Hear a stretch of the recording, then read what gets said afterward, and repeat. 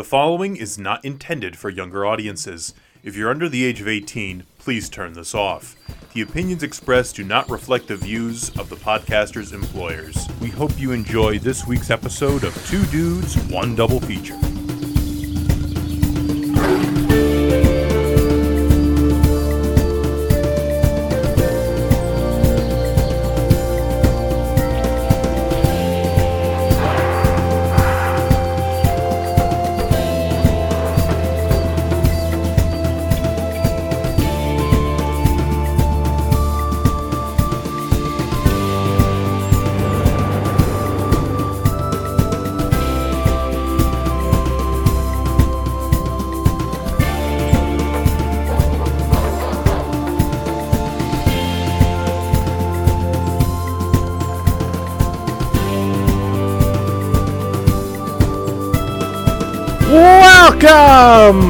Welcome everyone to Two Dudes, One Double Feature, the show in which two dudes talk two films, and that is about it. I am Dude 1, Richard. And I'm Dude 2, Joe. And today, we got some exciting things to talk about for the start of Season 7.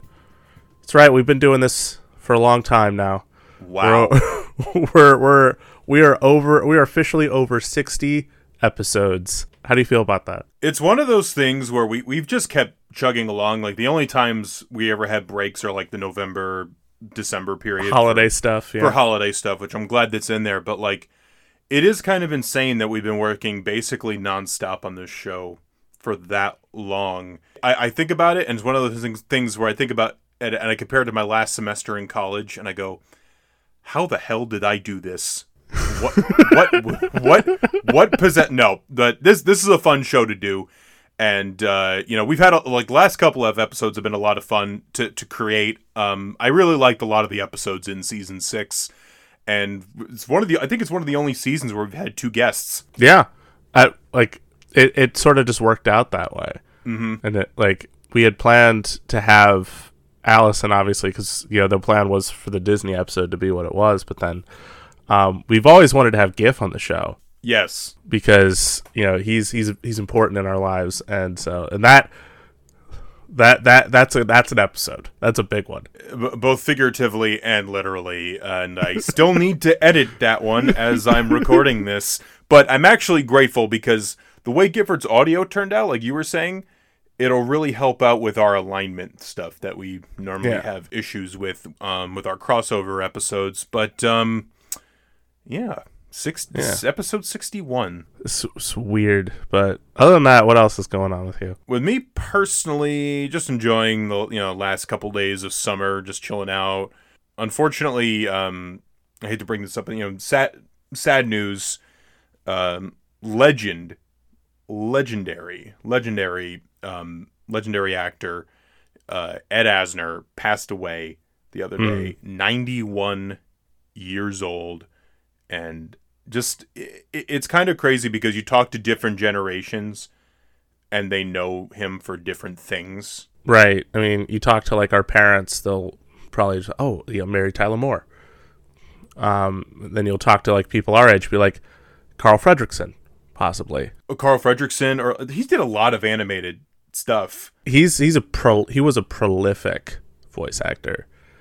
Even a lot of superhero stuff. He's a lot of DC stuff, Marvel stuff, I think, as well. And I know he was Granny Goodness on the DC animated shows. Yes, I think he played Perry White in a movie once. I think that would make sense. I think you're right. Did he play J. Jonah Jameson on the '90s Spider-Man? I think so. I'm pretty sure. And then for me, the big one is, of course, Gargoyles, where he played Hudson.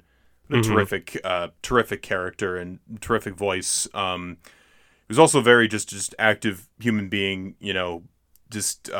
really just quite an interesting character and just larger than life, but also by all accounts a really good dude, which is nice. Yeah. He'll definitely be 110% missed. No. And it's strange too because Disney Plus just announced that Doug show, and so it's gonna feel the same when we watched the second episode of What If, Yeah. just like that last episode with Chadwick Boseman. So I imagine it'll have that almost exact same feeling, just, having one last ride with Carl Fredricksen. I don't know what their plan is, because obviously they just announced the show. If they're going to replace, I hope they obviously take a second and just or even just let the show be what it is that they were able to do, and then just move on. I don't know. I mean, Disney Plus has so many things too. They really do now. But I am definitely curious to see that. May Ed Asner rest in peace, of course, and obviously condolences to his family and friends. Mm-hmm. So, anything else going on with you? My Dracula vinyl came in today. It's I didn't open the box yet. I was going to save it for after the episode, but I'm very excited. We talked about this Dracula last year. We had a double Dracula episode. Double Dracula episode. One of my favorite just movies, period. And it's one of my favorite scores too. I think Wojciech Kilar did the score, and Mondo. I love the artists that they get. Beautiful artwork on that set. So yeah, that's all that's really been going on with me. What about with Dude One? Not much. I mean, I'll admit I've been sort of in a slump lately. Just I think ever since I got back, it's just like that rush of reality, and then just a lot of just random work stuff. Admittedly there's some things that have just been annoying me, just little things here and there. And then like my Monday birthday, which I talked about already. But again, if there's one person that made it a lot better, it was my mom. She brought me balloons and cake, and just anytime she got a chance, she would sing not even the happy birthday song. It was just whatever song she made up. And so so that was funny. Tina's birthday playlist volume 31. I would buy that on vinyl. I don't even have a vinyl player. I would buy it though. Just buy it on all formats. Just get the CD, MP3. I need it to go platinum, so we'll just we'll buy millions of copies. But I'm just kind of just in this moment, unfortunately, and so I'm just trying to relax, hopefully, and just I don't know. It's weird. It's weird to be in this mindset. It happens sometimes, but it's just weird. So I've just been watching movies or reading stuff just to as a pick me up or distraction or something. I watched Twister last night because I know we've talked we've talked about that, the ride and stuff at Universal and how it's gone and everything. Mm-hmm. And so I knew I had the Blu-ray in the house, and so I was just at some point just wanting to sit down and watch it. It's a stupid movie in the most entertaining way. It's literally the whole premise of the movie is Bill Paxton as Bill, so which that's just funny. So Bill Paxton, I guess, was married to Helen Hunt, and then they got divorced, and they were storm chasers because Helen Hunt was just so focused on frickin' trying to find this specific kind of tornado, I guess, because she had a tragic backstory with the tornado. And so Bill Paxton, as at the start of the movie, is coming to visit his old stomping grounds with all these people in this storm chaser group that essentially is a family, and they're all super close with each other, and they all love each other, and they love him. But he brings his new wife they need or his new fiance, and they need Helen Hunt to sign the divorce papers, but she's really hesitant about it. And the whole time the new fiance, who doesn't really do much in the movie, but at the same time you just kind of go, this is the weirdest meet my friends situation. It's you said you were a tornado chaser. I didn't actually think you meant it. What do you mean? So, and then Philip Seymour Hoffman, man, both him and Bill Paxton. I'm watching the movie and I completely forgot that they're both gone, sadly, but they're so fun in the movie. Especially Philip Seymour Hoffman is just ridiculous. He's a terrific actor. I was fortunate enough to be able to see him when he did Death of a Salesman, the revival with Andrew Garfield, when he played Biff in that one, and Seymour Hoffman played Willie Loman. Incredible, really incredible actors. So many great performances, and of course Bill Paxton, just legend. Like, I mean, it's hard not to just like admire everything that he did. So not to talk about more, unfortunately, passed away people, but it's just obviously you can't help but think about it, especially when you're watching. But also movie. Good to celebrate their work too. Yes, 100%. Just a whole movie. It wasn't even like a typical disaster movie where it's like, oh gosh, unnatural event, or oh gosh, something is happening, like Day After Tomorrow or whatever, or like any of those movies. It's literally just a bunch of dudes who like chasing tornadoes and then just get like too close to call and then have a few like brushes here and there. No one really dies in the movie, though. One person does die. Cary Elwes dies, sadly, but he's a dick in the movie. So I mean, it's just come to be expected. Spoiler alert, but Cary Elwes dies. That was fun to just watch that last night and take my mind off things. So that helped, and also it helped with this week's double feature because I hadn't seen our first movie in a really long time, and so it was nice it wasn't even just that it was nice for a nostalgic reason. It was nice because it's just a good movie and it makes you cry at times. And what is our first movie this week? Our first movie is the 1999 Disney movie Tarzan. Yeah, it's another Disney episode, folks. We're on brand. I mean, listen, it's hard. They own everything. It's even harder now, but it just makes it worse when it's deliberately Disney. Like, just wait till they buy A24. And like, no. They're probably thinking about it though. Like, remember when Pixar was what A24 is right now? Maybe we could what do you think? Maybe we can take them. Let's put some of the A24 characters in a parade and see how it tests. That's why they keep working with David Lowery. They're like, you got that in, right? You did 2 movies with them. You did Pete's Dragon for us. You're doing Peter Pan. What do you think? And then David Lowery, because of this made-up deal, is responsible for the collapse of cinema. He got to work. You know what? He's like, I got to work with Robert Redford on his last few days before he retired. I'm cool with it. I'm out. Peace. I don't need to make anything else. No. Tarzan, 1999. This is often considered to be like the end of the Disney Renaissance. And you have that post-Renaissance period with stuff like Fantasia 2000, Treasure Planet, Atlantis, Lilo and Stitch, all those movies. And this is one of those that kind of feels like a bit of both. Like both the Renaissance era, but also it kind of feels like it definitely shares some of that DNA with the those post-Renaissance movies. It feels like it bridges the gap a little bit. Especially because like it feels like it's got one foot in the musical world with like obviously Phil Collins doing all the songs, and there's even moments that feel like they're in musicals, like when Turk and all the other gorillas are playing music with all the camp stuff. And then there's I think Glenn Close starts singing at one point, but it's like very brief. Very brief. But typically it's just really great songs that sort of help montage certain moments or give you that certain feeling or whatever. And then the other half of the movie is like sort of an action adventure type movie, which seemed to be sort of the focus at the time. So it's very much got its foot in that. I mean, it's based off of Tarzan adventure book by Edgar Rice Burroughs. So I mean, it makes sense that it would be that. But yeah, pretty much. Yeah.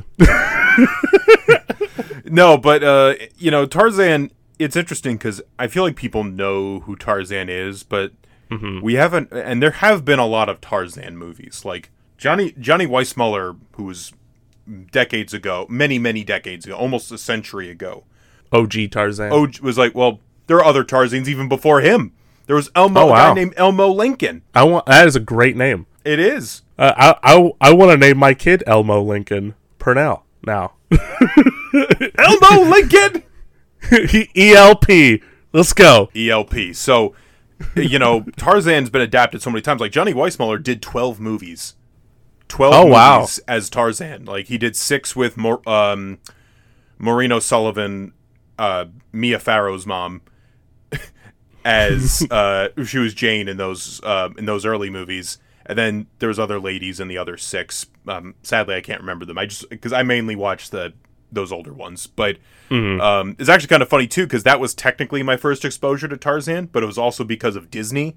There was the Great Movie Ride, which closed back in 2017, but it took you through a lot of movies that Disney did not own. This is before, keep in mind, this was before Pixar blew up the world. This was right before The Little Mermaid blew up the world. Like, this was before Disney was the mega corporation that it is now. Very much before then. But one of the scenes, they go to like the 1930s Tarzan, and they have like the Johnny Weissmuller, as he swings, and it was always so funny because it's just a static figure that swings, and then you see it like rotate if you're at, like, at an angle, and it just swings back, back again. But that was technically my first exposure to Tarzan. But obviously, this was the one that for a lot of people, especially our generation, this is what exposed them to. And especially you're pointing at yourself. You can't see this guy, but he's pointing at himself because he's an egomaniac. Ego being the key word in that. Ego, yes. Maniac, lesser of the two, but definitely there. Debatable. Yeah, for a lot of people, including yourself, this was the first exposure to this character. Yeah. I mean, I remember going to the theater to see this one. I was either 8 or 9 years old. Because it was June, so you're probably 8. I was 8, yeah. And I went with my aunt because, like, she took me to see, like, around that time, she took me to see some movies so that, I can hang out with that side of the family for a little bit. And I love my aunt and uncle so much. And I hope they're doing okay. I don't know if they listen to this, but I just hope they're doing okay. But I do remember specifically this viewing experience because we went to a Regal and we went and saw Tarzan, and then afterwards I thought I was lying, but I guess according to my mother I wasn't necessarily. But after the movie we're leaving, and I tell her, and she's like, "So what do you want to do now?" And I'm like, "Well, after we watch a movie, sometimes my mom will take me to the store and buy me a toy." And she'll be like, so obviously she was like, "Okay." So we went to the store, and she bought me a Tarzan toy. It was the one where you get Tarzan and you get the leopard, and then like there's like a sponge on his paw, and then if you get it wet and you drag it across Tarzan's chest, like 3 claw marks go on his chest, so that was pretty cool. So I do remember getting that, but at the same time, I do apologize to my aunt. And I think I owe her a Tarzan toy, so if I find one, I will give her a Tarzan toy. She'll just be like, "What is this?" I'll be like, "Well, here's the story." But no, I do remember that, and I loved that toy. And then, like, I remember being so into Tarzan that I would, like, go in my backyard in just a pair of shorts and just run around and pretend I was, like, swinging and stuff. Which maybe, like from an outside perspective, might be like, why is your kid a weirdo? Just running around with his shirt off and a pair of shorts. Just going, oh!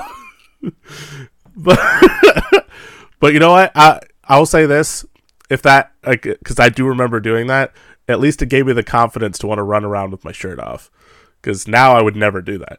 Yeah, but it's YOLO, guys. YOLO. When you're an 8-year-old and you just want to run around with your shirt off, go for it. You can be Tarzan. Yeah. So, in case you're not familiar with the story, his parents were on a boat, and the boat's on fire, but in like the novel there was like a mutiny and there's a whole other like thing going on. It's a whole story. There's several chapters that are just about his parents. So if you read the book of Tarzan, you would get like the first few chapters or whatever, and then you wouldn't even get to like the actual Tarzan bit till after It's Yeah. like, why am I learning about these people on a boat? Where's the monkey man swinging? Where is he? But no, they like the parents. They land in Africa, basically, and the parents die. But then Yeah, as they do. Baby Tarzan is taken in by gorillas, and they raise him. Specifically, a Glenn Close voiced gorilla takes him in. A Glenn Close voiced gorilla named Kala takes him in and tells him to stop his crying because it'll be all right. To take her hand and hold it tight. She'll protect him from all around. She'll be there for you. Don't cry, little baby. Yeah. She sang it, but I wanted to just say it. Yeah. So basically, Tarzan grows up. He's basically, like, as I say, he's like Lord of the Apes. This dude can swing around and he can make all sorts of different animal noises.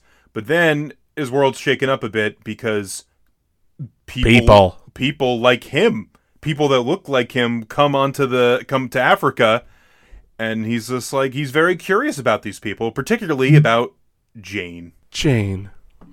Oh, Jane. Minnie Driver. Yes. The only other thing I think of her in is Good Will Hunting.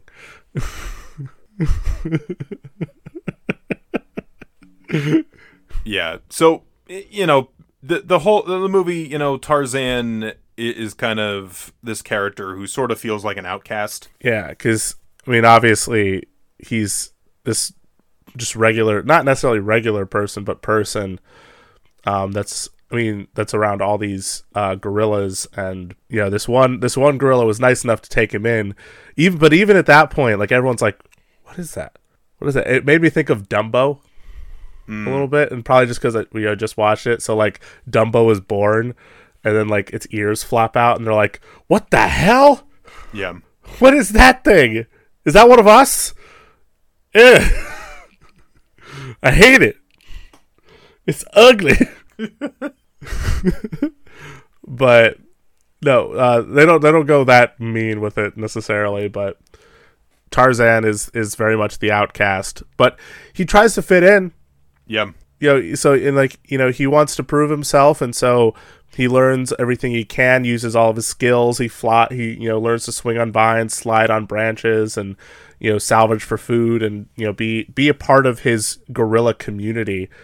Even though Kerchak, voiced by Lance Hendrickson, also very much in the a prime member of the Rad Dad Club, as created by us. That gorilla is so buff. It's insane. Oh, his one arm is like probably the size of both of us standing next to each other.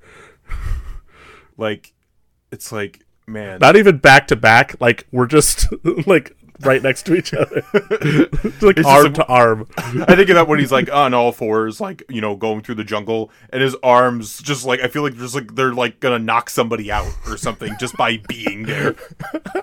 He just walks around the jungle and like there's trees just on the ground because he just accidentally bumped into it. He's like, yeah, like Kerchak's arms are the leading cause of deforestation in this movie. But he's very much like, he's not one of us. But also, too, Kerchak had a tragedy because his baby died. It was killed by the leopard Sabor. I think they call it. I think it's Sabor. Yeah, and I think that's they mentioned it a few times. I think that's the name of the book. I think that's the name of the book too that they give. Is it? Yeah. So so you have all these different forces. Tarzan does have some friends though, which is he's got Rosie O'Donnell. He's got Betty from the Flintstones movie. He's also got Newman. Dennis. Just Wayne Knight, who was also in another great Disney movie this year, Toy Story 2. What a prolific actor. Shout out to Wayne Knight. I think about Patrick Willems' review of Toy Story 2 is like, ever realize how many good movies Wayne Knight is in? You know what? Now I don't. I'm just like, yeah, makes sense. Just no, that can't. But when they have like the younger Tantor who is an elephant, you were just like, that is just you. That is like, if you met me at this point in time, I mean, even before that, admittedly, it was not as bad, but now I'm very much that bad. Where young Tantor just goes, "Mom, is this water sanitary? It looks questionable to me." "It's fine, honey. But what about bacteria?" I think my other favorite scene with the elephants is like the exchange about piranhas. It's a piranha. It's a. No, there are no piranhas in. My butt. Or no, where they get the whole thing where it's like, no, actually they're right. They're only in South America or something. No, he's right. They only exist in South America. And then the my butt thing's just funny. It is, yeah. It's just funny. But no, yeah, so he's got Tantor, he's got Turk, pardon me.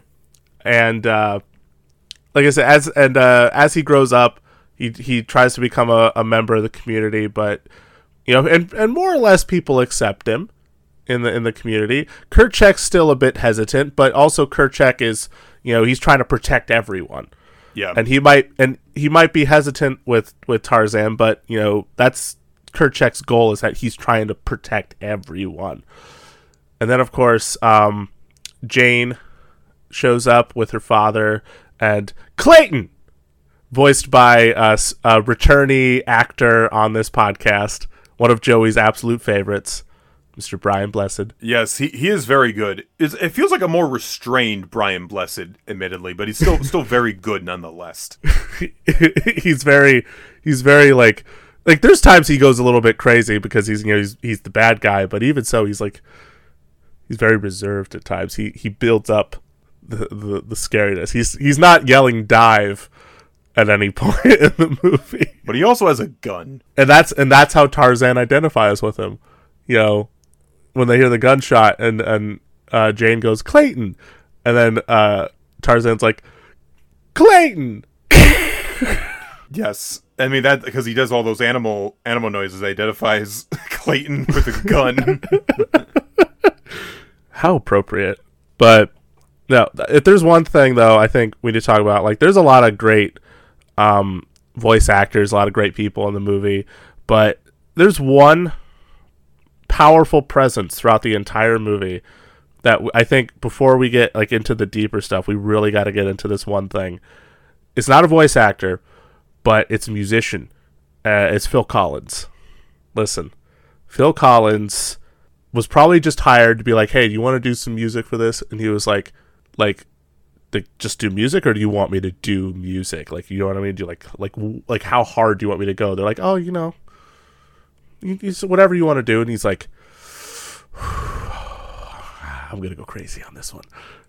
Yeah, it's like that meme where it's like the guy in the piano, and the piano's on fire.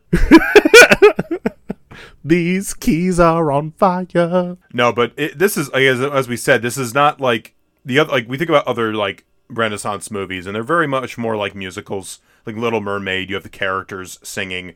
Beauty and the Beast, Lion King, even Pocahontas, Hunchback, and a bunch of those. But this one is distinct because none of the characters really, well, outside of a few moments, predominantly the characters don't sing. It's more, no. I kind of said this to you. It feels more like a feature-length music video, which in any other instance sounds like a bad thing. Mm-hmm. Like, the last thing I want to do is watch a movie that just feels like a music video, or it's like a montage of clips to like a popular song or whatever. Like, sometimes that just feels like an easy out to maybe fix an issue, or like maybe they didn't. I don't know.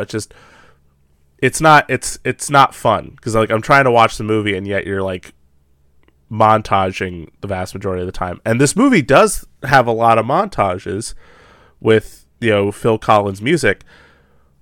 But for some reason, it's like one of the few times it works, or like it's not something that you mind necessarily. And I think a lot of that is because the music is amazing, for one, and you still care about what's happening in the movie. Like, it's weird. It's a weird sensation to think that this movie that, like, I agree with that. That it effectively is like a a jungle music video to Phil Collins music still makes me cry. Yeah. Like it still emotionally affects me, even if there are a lot of montages. It kind of makes me think of like Captain America, the first one, which like that movie got a lot of crap for sort of feeling like it had a lot of montages, like, you know, just sort of bridging the gap for certain moments instead of just letting us soak in Captain America. But even then, like, the movie still works, and so it's like it's not really a huge issue necessarily, or even an issue period. And I think there's some really good character development scenes. Like, I think about the scenes with Tarzan and Jane when they first encounter each other. I think that's a really good scene. The hand thing, yeah. But I also think the songs are well placed. Like Strangers Like Me, it's placed when they're like when he's learning about humans, or Son of Man when it's, you know, when he's growing up, basically. Like, they're well placed montages, and you really understand why they put them there. But Phil Collins stuff is absolutely great. It's definitely one of the Disney soundtracks I probably listen to the most.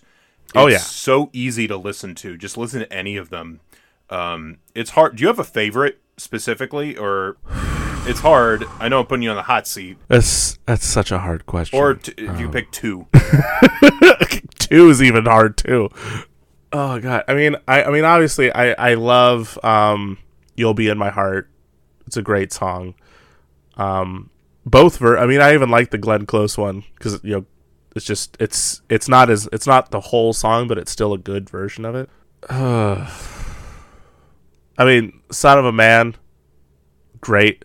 Son of Man's great. Strangers Like Me. Strangers Like Me is great. Those are probably, like, if I had to pick three, because those are the ones that are just in my brain at the moment. Yeah. Even the opening song, two worlds, one family. It's so hard because each song is essentially a bop.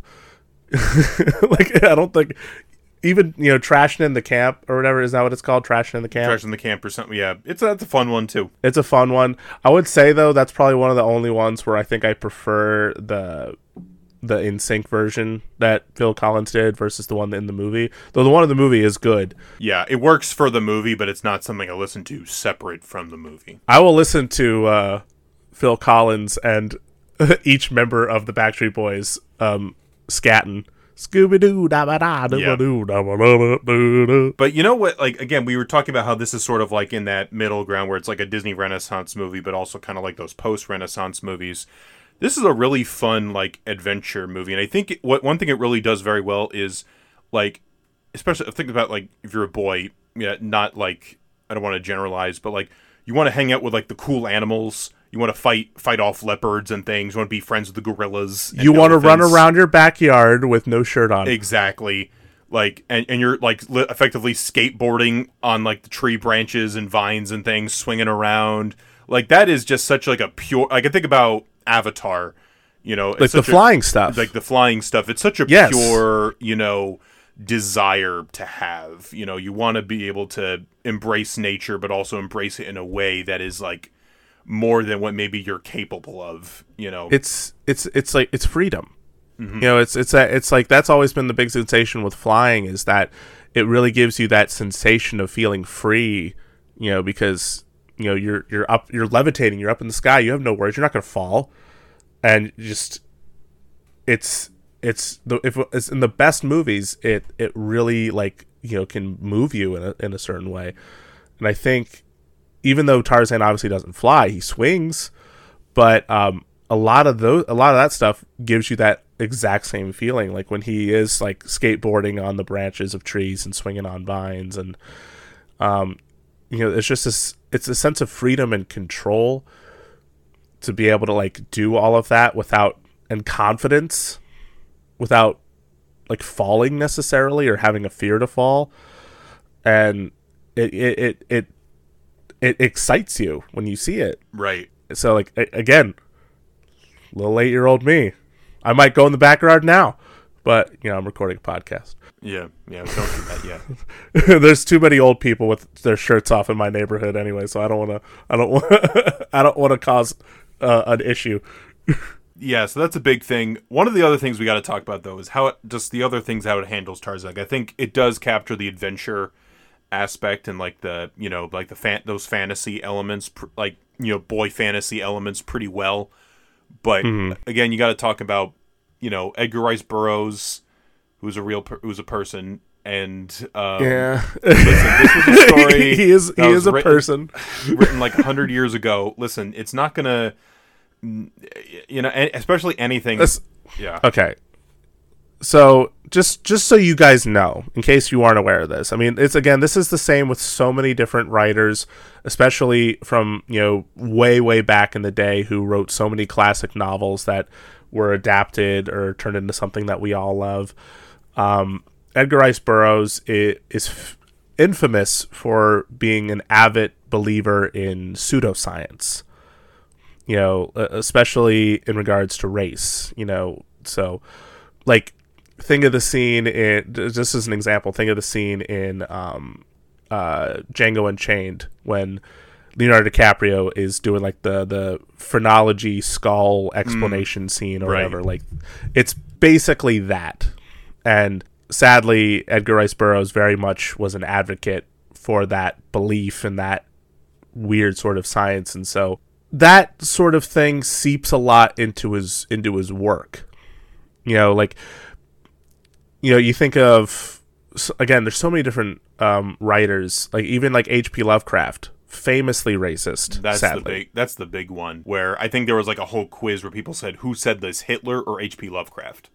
Yeah, like he wrote a whole thing like that was like a poem or whatever, that I'm not going to say the title of it, but essentially it was an incredibly racist poem. And yeah. This is something that comes across in like other adaptations of Tarzan, just as a property, because if you're familiar with Tarzan's a white guy, and he's often referred to as like the Lord of the Apes, the white ape, the King of the Jungle, the white ape, whatever, but specifically like Lord of the Apes or something, right? Because he's also like the that's like the subtitle of a lot of the like he's also like a Lord of Greystoke, and it's kind of there's this implication that you can drop this white man of great breeding into any situation, and they'll become the lord of whatever they survey, whatever they drop into, Yeah. And also, of course, in thinking about like the Johnny Weissmuller Tarzan movies, of course, all like the depictions of indigenous people of Africa, and just that does not. It got bad. It's not great. I mean, I've seen a lot of old movies like. Ingagi is obviously worse, but that's when I have to bring up Ingagi that's not a good sign. That's not a good sign, But it's and in the Disney version they opted to not include people from Africa. It's all gorillas. It's all animals. All gorillas. Which it's kind of a double-edged sword, because in a sense you kind of avoid it. You kind of avoid that topic, but you really don't, because you're left thinking, where are the other people? And why can't these people be like Tarzan, where they're swinging around too, and have that innate, like, what makes him special in comparison to anybody else who just happens to live in Africa? There's a lot of weird things to talk about with that. It's one of those things that, again, if you know Edgar Rice Burroughs, and you can't help but look at it, even if you don't know anything about Edgar Rice Burroughs, you could probably look at it and still have questions. Yeah, and be like, it's a tough cookie. No, it really is. It's kind of a challenge, because I love adventure stuff. Like King Kong's like my favorite movie. I love like Indiana Jones, but a lot of these stories do they use. Our sort of stereotypes, perceptions of different groups of people and all that.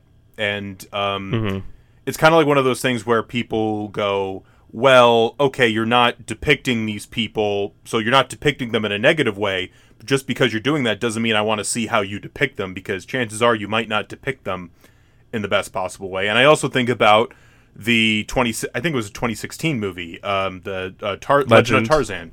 Yeah, I still haven't seen it, and that's still that brings in more of that, there's like the tribes and stuff, and I think they try to connect it more to real life stuff and like real colonialism, and it's kind of a tricky thing, because you want, like, obviously Warner Brothers wanted this to be a big smash blockbuster thing, but who wants to see a Tarzan movie that deals with that stuff? I mean, I know I mean as a general audience concept. Like, people want to go to the theater and they want to see the dude swinging on the trees, and they want to see him talking with animals and all that. They don't want to see like examinations into, like, sometimes you can do that stuff in an entertaining way, like Black Panther, of course, is a big example of that, and you have other, media that does that. But Tarzan finds itself in a very tricky position, over 100 years after its initial publication, and I think it had like 20 something sequels, something like, as far as like the books are concerned, and a ton of different I mean, there was, before the Legend of Tarzan, there was that other animated Tarzan movie. I'd never seen it, but there was like another animated There's another one.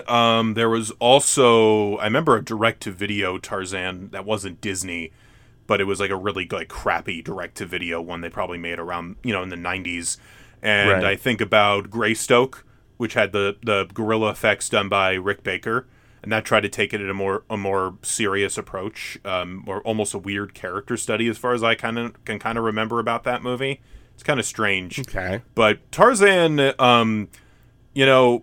one of those things where I'm not trying to insult anybody who likes this character. We're both fans of this movie. No, make no mistake. Yeah, we love this movie. And what's going to happen? We're going to listen to the soundtrack, I know, right after we're done recording this show. But it is important to bring these things up and at least have that conversation. Especially, again, is like, there's a ton of examples of stuff like this, and again, different authors, like, again, H.P. Lovecraft. I mean, you can even talk about like J.K. Rowling and, had the relationship with Harry Potter and, her beliefs on things, and has caused a lot of attention. Yeah. So, I mean, this isn't a new subject. It's just something that needs to be mentioned, especially if we're going to be talking about Tarzan. So, I mean, no, especially, I mean, again, it's just like, it's all involved. But overall, I do think it ends up being arguably the best Tarzan movie. I know there are people who probably prefer some of the Johnny Weissmuller stuff. I mean, I have no comparison, admittedly. See, like, my only other comparison is like 15 minutes of the Alexander Skarsgård one, and I'm like, listen, that one even has Margot Robbie. I still take the Disney one. The use of Margot Robbie in that movie is very strange. That's all I'll say. It's quite odd. Like 2016, for Margot Robbie. Oh man. Well, you know what? At least it launched her as Harley Quinn, and that's been amazing ever since. Yes, but Tarzan is a lot of fun. Of a movie. It's check it out. But we're gonna swing around on the vines, and when we come back, we'll find ourselves on Barsoom. Stay tuned.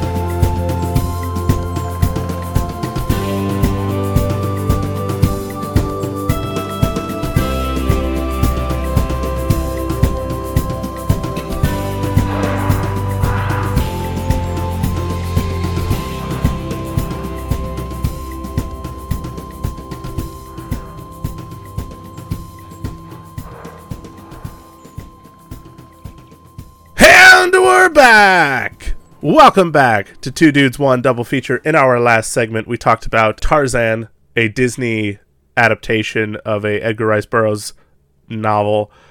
And now we're going to do another Edgar Rice Burroughs adaptation from Disney. However, this time, we're not going to talk about a successful movie, sadly. In fact, this is arguably one of the most tragic stories that I could think of, or one of the most tragic when it comes to any potential massive franchise thing, and that is the 2012, right? 2012? Yep. 2012 Disney film John Carter. Do take a moment. A moment A moment of silence for John Carter. for John Carter. Listen, like we're not mourning for Disney's sake, because Disney did fine this year. They put out Avengers. Okay, they're fine. They didn't really need the money, but even so, this is sad. It's upsetting because this movie, when all is said and done, is not that bad. No. So, okay. Just a general gist of what John Carter is, because, again, you hear that title and you're like, what's John Carter? Like, if you have no if you don't know what the books are, the Barsoom novels, or, any of that, John Carter is about a guy who is a Confederate soldier.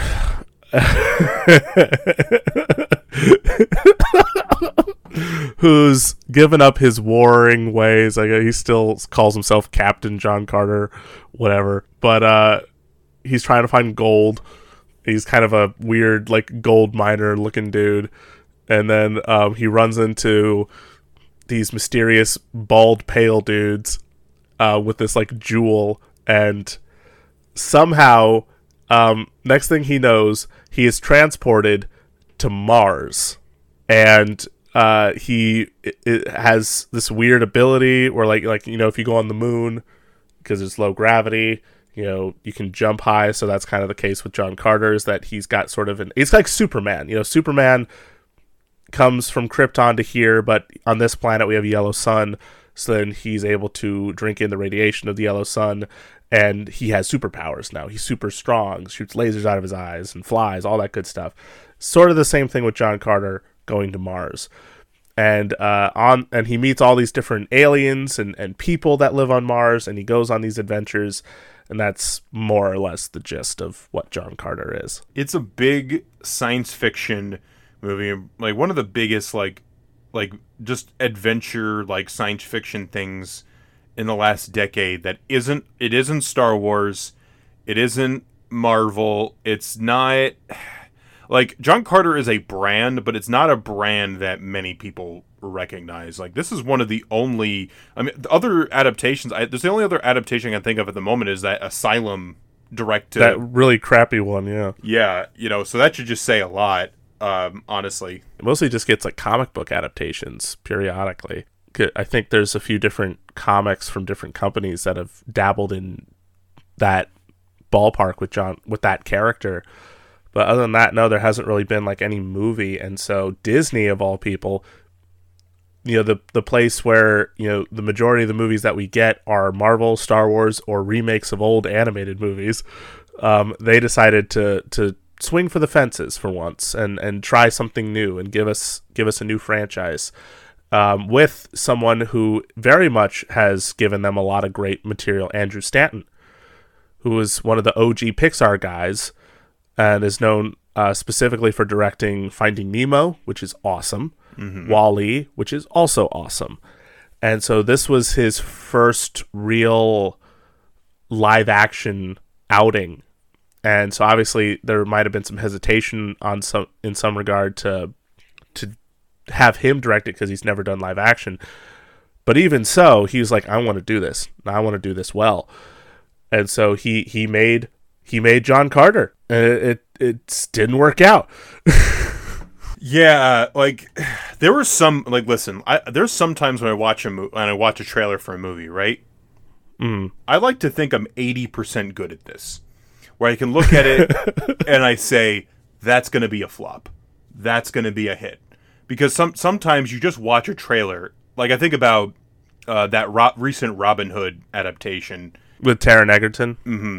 And I look at that and I'm like, there's no way that's going to succeed. And there's sometimes, you get surprised, and sometimes, you see, like... But this is true. But this one was definitely one of those where I'm like, what is this? This is... What? John Carter... What? It's just a dude's name? Hold on. Feehan is messaging in the group. We're trying to record. Joey... I'm going to restrain. We're going to have to launch his ass into Barsoom, but anyway. I'm just going to restrain. You go for it. Anyway. You know what? That just deflated Sorry. what I was gonna say. I'm mad. I'm so sorry. You go. No, no, you're just. But this was one of those where I looked at it, I'm like, this is not going to succeed. This is just straight up not going to do well. And I figured it wouldn't. But I didn't think it was going to flop this hard. Okay, now I'm the numbers guy on Two Dudes, despite me not being good at math. I'm also terrible at math, but I just don't care that enough about money. But listen, like this movie, it made $284 million total. Okay, that's including international markets, includes domestic, all that stuff. The movie's production budget ranges from like $250 million to $263 million. Okay, typical Hollywood lingo, like you need to make twice your budget and then some to break even, typically speaking. Like when people are talking about Tenet, it needs to make at least $400-something million, or I don't know how much. It was like $150 million, or called maybe a little more than that. I don't know. Regardless, if it's like a $150 million movie, it's got to probably gross like $400 million because there's a lot of parties you got to split the money to, right? Yeah. This movie also had marketing costs, like all movies do. And that ballooned the budget to $350 million, where we're talking, this is like Avengers money. This is Star Wars money. This is like Justice League, levels of money. This is the money they give to only certain huge movies. Like this is the kind, especially these days, you don't see these kind of numbers on anything that hasn't had some sort of established, like, property it's being based on, or especially if it's a sequel or a remake or something. Those are the only times you get those kind of numbers. Not in this instance, and it's very few and far between when you get those instances. And I try to support those instances because it would be nice if we had more of those instances. Right. But sadly, it didn't turn out so well. What was you were telling me this earlier. What did they make? 284. So they I think the official number is Disney had a $200 million write down, basically, just from this movie, like as far as like its losses and stuff. So there you go. Also, just for also too, they also released Lone Ranger the following year. That's right. Which was also a disaster. I could imagine in their brains, they're like, well, okay, we got Johnny Depp, we got Gore Verbinski. What can go wrong? A lot can go wrong. You'd be surprised. Let me look it just makes me think, because like it was also during that time when Jerry Bruckheimer was working heavily with Disney and tried his hardest to make all these new franchises, it seemed. So like Pirates, obviously huge success, became a whole thing. Even to this day, they're still making Pirates movies. National Treasure was a big one, but then it only got one sequel, and so that was kind of it. They tried with Prince of Persia, they tried. And Lone Ranger, obviously, again, they tried. So, yeah, it didn't seem like it was working out the way that they hoped. No, it didn't. But I just wanted to highlight that because that is a good chunk of this movie's reputation. It is a massive flop, and even reviews on this were not very kind to it. From what I remember, like I was watching online like movie reviews at the time, and it felt like every other video I've seen was like, yeah, John Carter is a pile of poop. It's garbage. It's bad. It's a disaster. But you know what? We're here to tell you that no, it's not. It's fine, actually. It's actually quite good at times. At times, it's quite good. Good, quite at times. Listen, like here's the thing, like with like John Carter, it is one of those properties. Like again, we kind of look at like when he's on Mars, he has more enhanced strength and he can jump around, But and that kind of like you can kind of see that sort of like a parallel to Superman. It's a big space epic, so you got like the Star Wars component and other science fiction stories there. And it was a huge influence on other on writers and scholars and things. You think about, people like Carl Sagan read this as a child. Even to the point where this the books were going to be adapted in many, like you were saying, Ray Harryhausen was going to do an adaptation. He wanted to do one, and Bob Clampett, if you're familiar with like Looney Tunes, if you ever seen The Great Piggy Bank Robbery, that dude wanted to make was going to do a John Carter movie at one point. And there's test footage of it out there. There's like a little like reel that you could find it online. It's on the bonus features, I think, of the John Carter Blu-ray. But yeah, there's like, it just shows you there was a lot of attempts. It was Jon Favreau. Jon Favreau, yeah. Yeah. If he didn't end up doing Iron Man. Oh, my dog's here. My door just creaked open. I'm like, who's that? I saw that. So, special guest today, my dog. How you doing? Woo! You doing good? Can you hear her? Just I can. I'm just gonna keep petting her, and hopefully that gives her the attention. That helps. But yeah, so it's got all these things, but it's like it's a thing that influenced all those properties, and it's like, how do you get people to care? Because people obviously care about the things that came after. They like the Superman. They like the Star Wars. They like the things that were influenced by John Carter, as opposed to wanting to even see what John Carter is. Avatar's another big one. Mm-hmm. Sorry, she's still. I'm just. No, it's fine. I'm still petting. Oh, she moved. Okay, she moved. But yeah, so this movie, one thing I was surprised by, because this is like the third time I've seen it. I watched it. I've watched it like 3 times. When was the first time you watched it? I rented it on DVD from my public library, and that was 8 years ago. And I was like, okay, I was renting bad movies from there, so that way I didn't have to spend money. And I'm like, okay, I could talk about a bad movie. You didn't feel guilty, yeah, like buying it. Like, I remember when it came out, and I thought it looked pretty cool. Like, I didn't know what John Carter was. It was like a space movie. And I love Andrew Stanton. I tend to, every now and then I'll see like who's involved with the movie to see if I want to go see it, to see if I know, like Tomorrowland, I think of sometimes, because again, Brad Bird, who was also a Pixar guy, did Tomorrowland, and Tomorrowland is not that good of a movie, but I think it's very well made, and Brad Bird is at least what brought me to want to go see it to begin with. And then Andrew Stanton, knowing that I loved Finding Nemo and WALL-E, that was enough of an incentive to want to check this out. I never saw it in theaters, but I also heard whenever I'd go to my local comic shop, whenever they were talking about John Carter, they'd be like, it's not as bad as people make it out to be. So it was like a select group of people periodically that'd be like, it's not that bad. I remember people like that. They were like, yeah, it was pretty good. Exactly. I mean, and then when did I first watch it? I think I was at my video store I worked at before I went at my current job, and I think it came in that, or I got it off of Disney Movie Insider, which was Disney Movie Rewards at the time, for a good chunk of points. Like, it was like 2,000 points. You get the 3D Blu-ray, and I'm like, yeah, sure. That's I got all these points. Might as well check out John Carter, see how it is. And I was entertained by it. It's, again, there's some parts of the movie that, I mean, we'll get into it. There's some parts of the movie that I'm like, but no, I was very entertained by it. And the more you think about it, like I said, the more it feels like a tragedy that this movie ended up getting getting that reputation or that outcome, because I think it would have been really cool to see where this story would have went. Yeah, I agree. I think visually it is spectacular and a lot more tangible. Oh, yeah.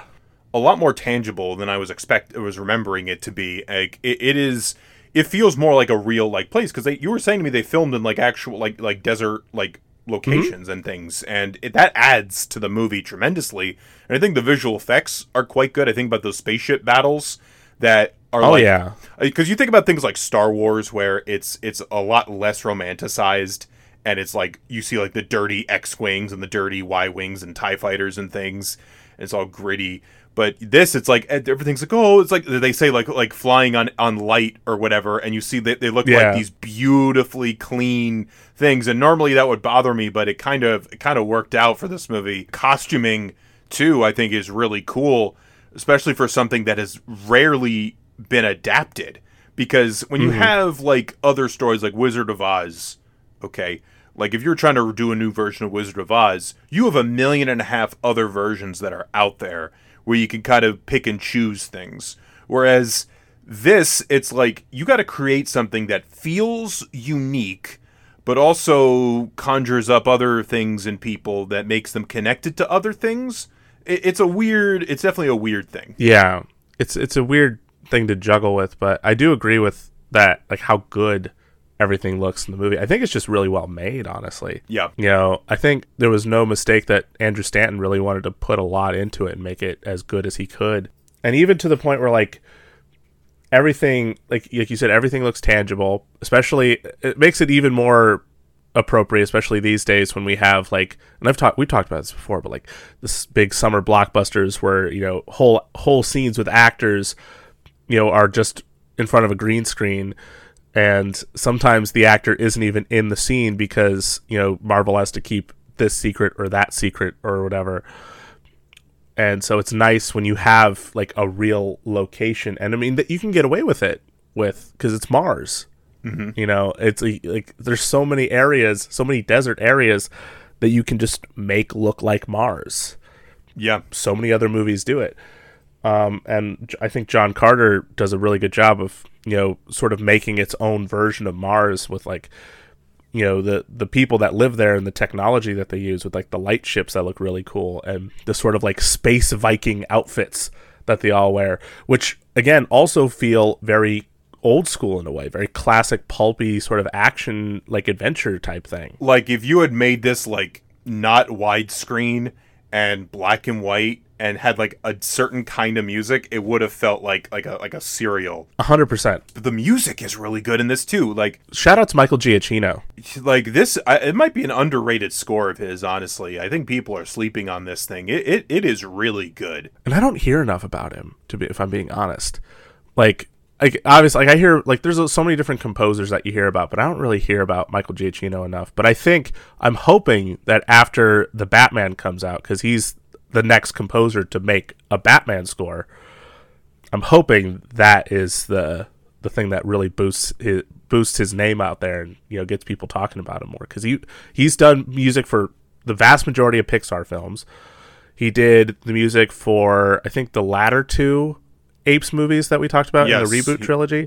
He did. Rogue One, he also did the score of Rogue One as well, which has some it's a movie I don't care for, but it does have its moments in the score. I do listen to them periodically. It's like, he's so good, and this is definitely one of my favorites. Even just like some of the like twinklery moments, because he has like moments that are like whimsical, which is so cool. It's pretty cool because it's like the easy thing would be to just make it Star Wars. You know, obviously there's going to be shared DNA, but I never was thinking like, oh, it's just like a dollar store Star Wars. I never had that thought when I was listening to this. So props to him, honestly. 110% props to Michael Giacchino. And again, I'm very excited to hear what he has for Batman. But we have the visual effects though, and the creature designs are really cool. They're so cool, and they're so well done. Like the motion capture, Willem Dafoe, who plays the Jeddak of the Tharks, like the sort of race of aliens that are like these green aliens that have like these tusks, and they got a bunch of arms. They got it like they each got like 4 arms, but he plays one of my favorite characters in the whole thing. No, he's great. I love when he first meets John Carter, and they're like it's sort of that same joke in Tarzan when it's like, oh, Jane, oh, I see. You know, because there's that obviously that language barrier. Yeah. So John Carter is like trying to talk to him, but the fun thing is the way the scene plays out. Even though we can clearly understand John Carter, you look at Willem Dafoe, and 110%, it almost feels like it's from his perspective trying to get John Carter to understand him, whereas John Carter's like sort of the weird, you know what I mean? Like it's sort of like a reversal a bit. Virginia! Virginia! He's great. I should be noted, like, for those people who are freaking out about the No Way Home trailer, yeah, Thomas Hayden Church and Willem Dafoe are in this, so there's your Spider-Man right there. I like there's his Spider. His alien design is really cool. I mean, it's the same species, but like it's got the broken tusk is cool. Yeah, he looks cool. Kieran Hines is in this movie. Mm-hmm. He's great. it's hard not to. He sort of plays like the kind of character he's used to playing, like the sort of. Because I think of him like in Game of Thrones, as like the head of the wildlings or the ruler of the wildlings or whatever. Mance Rayder. But he's still very good in this. James Purefoy is in this. He's pretty fun. I liked he's sort of like the second hand, like the right hand man to the king, and he has a fun scene where he like breaks John Carter out of prison. Yeah, that was a lot of fun. It's like, take me hostage. And also, I want to give a shout out to Lynn Collins, who plays Deja Thoris in this movie, because I the first time I ever saw her in a movie was in The Number 23, the Joel Schumacher, Jim Carrey movie. Terrible movie. I used to like it a lot when I was younger. Watched it not that long ago. It's a terrible movie. But she was a very striking presence when I first saw her in the movie, like intentionally so. And then it's sad because she was in so many movies that just didn't work out. Like she was in X-Men Origins Wolverine, and the only other place besides this that I can think of was she was in like the first season of True Blood, which was a very successful show on HBO, and then her character dies. So, because I think she might be like one of the best things about this movie, honestly. Like, there's a Letterboxd review that I read, I think last night. And they were like, shout out to Lynn Collins, and also sad that she didn't become a huge star because she carries the hell out of this movie. She's so good. She really does. Like she's clearly like makes me think of like some of those other like Disney adventure movies where like the princess, obviously is still a princess, but like, you know, is capable, can hold her own in a fight, and is smart. Her biggest chore, her biggest task is not only, you know, just playing the character of Deja Thor, but and this is a segue to arguably the worst thing about the entire movie. We have to talk about it. But having to also work opposite Taylor Kitsch. Listen, like, I know people say like he was very good on Friday Night Lights. I've never seen that show. I've never seen it, but I hope that's true. I'm glad they like him in something. That's always the party line that I hear, is that he was very good on Friday Night Lights, which I'm sure is true. I'm sure that's true. But I can't think of a performance where I was like blown away from him. I hope that opportunity comes for him at some point. I mean, again, he doesn't have anything to prove to me or anything like that. No. This is we're just two guys on the internet talking about movies. We don't really matter in the grand scheme of things. That should be noted. But I think he is the weakest element easily in this movie. He's the reason that on Letterboxd it lost 2 stars. It sounds so. It sounds mean. I think, but it's so true. And it's so important to have like a good leading man, because even though like it's silly that you say, okay, the main character isn't as interesting as like the pieces around it, and even that's true in a lot of things, but you could at least make an attempt to make this hero, and a lot of that is going to be the script and stuff, but like also the performance matters. We think about another movie we were talking about, Flash Gordon, which we talked about on the podcast a while ago, and you know, Sam Jones, you know, and that his performance in that movie, and I like Sam Jones in that movie. I'm not saying he's going to win any awards. He's not going to be like in the. He fit the mold. He fit the mold. He fit the part in this.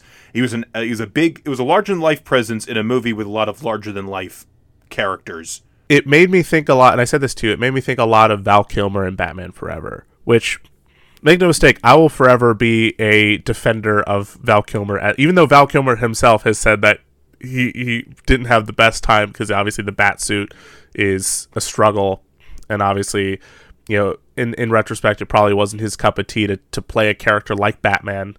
But at the same time, like, I still think for what he did a very good job. It's just the problem was his version of Batman didn't fit in the world around him.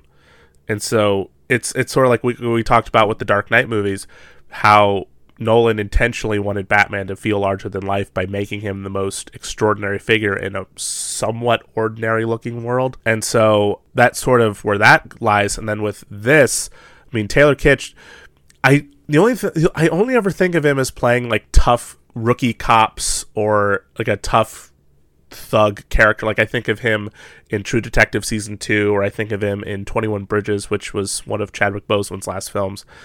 And again, that's the kind of character he plays. He doesn't really play like a charming, whimsical sort of leading man character in a pulpy science fiction thing. And, the way they have John Carter, he is a little weary of things. So you're going to have to incorporate that. But I also feel like you need to have, like, I think about Aquaman. Aquaman, like, is a big thing, too, where, Jason Momoa's... I think there was a point, and this might sound mean, but there might be there was a point where we were like, who would have been a great John Carter? And then we just kept listing different people. Jason Momoa, very much one of those people. Who would also be a great Tarzan, even though he's not English, but it's like, I don't care. And the funny thing is, he did play Conan. Yeah, this is true. I've never seen that movie, but he did play Conan, which is just funny to think about in this context. But no, that's just the thing. Like, he plays John Carter as this sort of gravelly voiced, angry, like almost, just to feed Feehan's weird drinking game thing that he had. It makes me think of Christian Bale's Batman a little bit. Just this angry, tortured, gravelly voiced guy that periodically will smile or something, because like even the scene when he first learns to jump feels awkward, because you have this great music that's supposed to be whimsical and he's jumping. Like, you would think like it might be cheesy, but maybe a woo-hoo would be nice, or like whoa, like like have it be a little silly. A little silly, but the whole time he's just like, ah, I can't do this, I can't walk here. I'm paraphrasing, and it stings, because it's like there's so many scenes where I'm just like I'm interested in like the Kieran Hines, he has to protect his city, so he has to marry off his daughter subplot more than like John Carter trying to learn Mars. and also again, like, there's so many great actors, like even Dominic West, I think is really good in this movie villain. As what the hell is his name? Is it Sabthan? Sabthan. There's a lot of crazy names. It's another one of those things with crazy names. Mark Strong, always good in movies. Very good in this movie. Very much. Hold on. Sorry, I pressed a button. Very good in this movie. Fits the role he's playing very well. Again, it's sort of in his wheelhouse of playing these sort of like smart, still ominous characters, but he's very good at it. Mm-hmm. It sucks when you have all this greatness more or less surrounding this one guy that it just feels like he doesn't fit at all. And I know that's sort of the point, because you want him to sort of stand out as that sort of weird figure amongst this new world, but not like that. So, and I also understand that Andrew Stanton wanted to cast, he didn't want to cast like big names. So like, I'll admit, like I say all the time, like if they took Taylor Kitsch out of John Carter and put him in Prince of Persia and then brought Jake Gyllenhaal over, it would have probably been 10 times better. But of course, Jake Gyllenhaal's a name. And so I understand, that he didn't want to have a big name as John Carter. And I think that goes through the whole movie, like with the casting, like the biggest people you can think of are like Willem Dafoe and Karen Hines, and all these people, like a lot of people that you'll definitely recognize, that's for sure. Yeah, people you're like, I watched him on a show or something like that, but nobody that's like selling tickets, that's going to be the main reason you buy a ticket to see something. And honestly, like, that would have been cool if it would have, like, if this movie was a huge, not that these actors' careers like were hurt because of this or anything, but save sadly for Lynn Collins, who we haven't seen in anything else, which she deserves so much more. But even so, it's just I like the idea, but it's just I wish it's the saddest thing. So I wish maybe, just maybe, and again, I hope Taylor Kitsch is having a good day when I say this. Yeah, and again, we're just guys on the internet. This is just our opinion. It would have been nice if someone else maybe was in that role. Yeah, it was. We do this sometimes. The Two Dudes Awards, for the Two Dudes Award for deserved better, goes to John Carter. We're retroactively calling it John Carter of Mars, because it is stupid. It is so stupid that they called it just John Carter. And the thing is, there's a few different explanation. Like some people have said it was a marketing thing. Andrew Stanton may have been the one that chose that because he wanted it to just be like John Carter, like the origin. And then obviously it would make sense because the movie ends with the words John Carter of Mars because he planned like a whole trilogy. If that is the case, maybe that wasn't one of the better decisions. But it's funny too because there's a line in the movie where he goes, John Carter of Mars. He does. Sounds pretty good. He does. It's like wow. And because because I just imagine a Disney board meeting.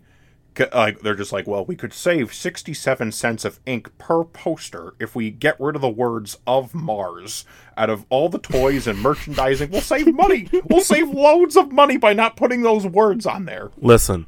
We had that Mars Needs Moms movie. Didn't work out for us. Oh man, that's a good point. That's actually a good point. That didn't work out for us. So maybe let's not mention Mars again. We don't want to. Regardless, in my head, it's John Carter of Mars, and it's one of those things where that's why the title of this episode is Tarzan of Mars, not Tarzan of Carter. Or no, but and that's the other thing too. Tarzan again, like because the books like Lord of the Apes or like King, whatever, King of the Jungle, all that. Tarzan's a bigger name than John Carter, especially because he's been adapted so many times. He has all the sequels. You got the Disney movies, Disney direct to DVD. There's been some theme park tie-ins and all that stuff. John Carter, you can't do that. John Carter, you need to give me a reason to see this movie, like something exciting. When you think about Marvel, Guardians of the Galaxy, can you imagine if they just called it Guardians? Guardians of what? Guardians of my basement? Guardians. What are we guarding? What are we guarding? If you just chopped up, no, like you got to tell me. You got to tell me a little more. I think about like the Pixar titles. Like Pixar titles, like tell you something is happening, or like they can sometimes tell you the general feel. Like Finding Nemo. That's the plot of the movie. Or Toy Story. It's a movie about toys. What the hell does John Carter tell me? Nothing. There's a dude. I'm assuming his name is John Carter, but I could be wrong. I don't know. John Carter of Mars. Oh, he's on the planet Mars. Okay, that sounds nifty. All right. There's some Mars in there. All right. You know what? They even just could have gone with like the original title, maybe even as a subtitle. Could have said Princess of Mars, because that's primarily what this movie's based on. Is that story? Plus, again, it should be noted, and also let's give her an award for most deserving of becoming a big star. Lynn Collins as Deja Thoris. Yes. She is effectively the title character of the book. Mm-hmm. So, come on. But, yeah, there's a lot of fun elements in this, but also it's kind of, we talked about this with Avatar and a little bit with Tarzan. You got the white guy who comes in and it's another one of those. He's the larger-than-life presence on this new world. And, that could say a lot about race, too, especially since, John Carter is a Confederate captain. Yeah. He is a Confederate soldier. Which is weird. Which is so weird, because I was reading somewhere, I need to double-check this, but I was reading somewhere that Edgar Rice Burroughs' dad was a Civil War captain for the Union? Or Civil War guy in the Union? And I could understand, like if it was somebody from the South, like you think about what's her face for Gone with the Wind. I can't believe I'm forgetting her name. I wouldn't even know. I forget her name. Margaret Mitchell. Margaret Mitchell was raised on like Civil War like stories about the South, and like the old South, and all that stuff. So it would make sense if he was right from that point of view. But it's just weird. I don't know. It's a weird, like I remember, like I mention this to you all the time, the first episode of Lovecraft Country. Jonathan Majors' character Tick, the first thing we see him doing is reading A Princess of Mars. He's reading John Carter, and he's waiting the bus that he's on with all these people. Obviously, sadly, he has to sit in the back because it's set during the Jim Crow era. The bus breaks down, and so he's sitting there reading the book, waiting for his luggage, and unfortunately, there's a truck that comes and picks everybody up, but obviously they're not going to take him. And so, and there's another woman that's there as well that they're not going to take. And so he and this woman just start walking, and she's like, what book are you reading? And he talks about John Carter, and he mentions that he's a Confederate. And then immediately she goes, he's a Confederate? And it's like a whole thing. It's a whole scene. We'll probably get more into it later on another episode. But it is such a weird thing, though. Regardless, it is. But John Carter and Tarzan, there times where Disney is not just going for like a fairy tale or just going into Marvel or Star Wars, and they're going for something older and pulpier, and it shows that there's still, especially with Tarzan, there's still some interest in the works of Edgar Rice Burroughs, that even with those elements that we've talked about, there's still a lot of like primal like urges that we have. Like we would love to go to outer space and jump around wrestle with giant gorillas, or be with Tarzan and talk to the animals and swing on trees and all that stuff. It's just it's the kind of story that, again, we talked about before. We don't really get these kind of stories, and again, there's good reason in some regard for that. But I also think, what? Did you see that Jungle Cruise is getting a sequel? I didn't see that. Yeah, they just announced it today that Jungle Cruise is getting a sequel, which is nice because the first one, it was entertaining, and it feels like a sort of a classic style adventure movie, which again we don't really get a lot of. And so it's nice that it seems like maybe this will be a good opportunity, and plus it helps that they had The Rock and Emily Blunt in that, so to help, I'm sure, make some money. But so it's nice to see something like that in that ballpark is getting a sequel.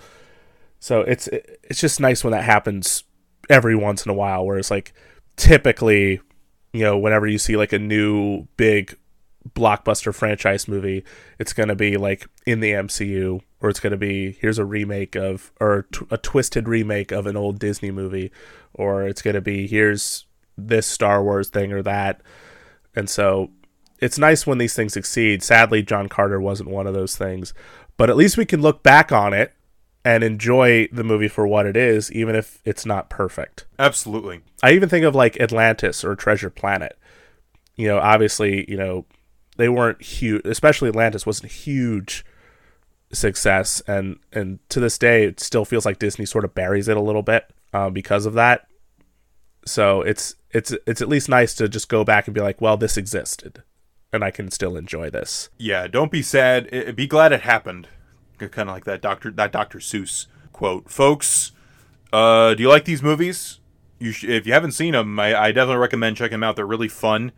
Not an advertisement for Disney Plus, but they're both on Disney Plus, and you might be surprised, especially with John Carter.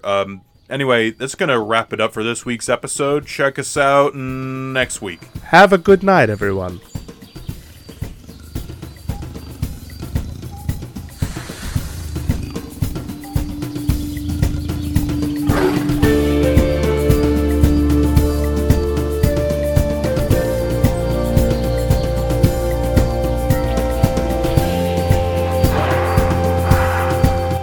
Thank you all for listening to Two Dudes, One Double Feature. Please follow us on Instagram, Facebook, and Twitter. Special shout out, as always, to John and Kenny Armstrong. Thank you guys so much. We love you dearly. And of course, a hint to next week's double feature. We are talking about two eccentric, mysterious figures in children's cinema: a nanny and a chocolatier. Stay tuned.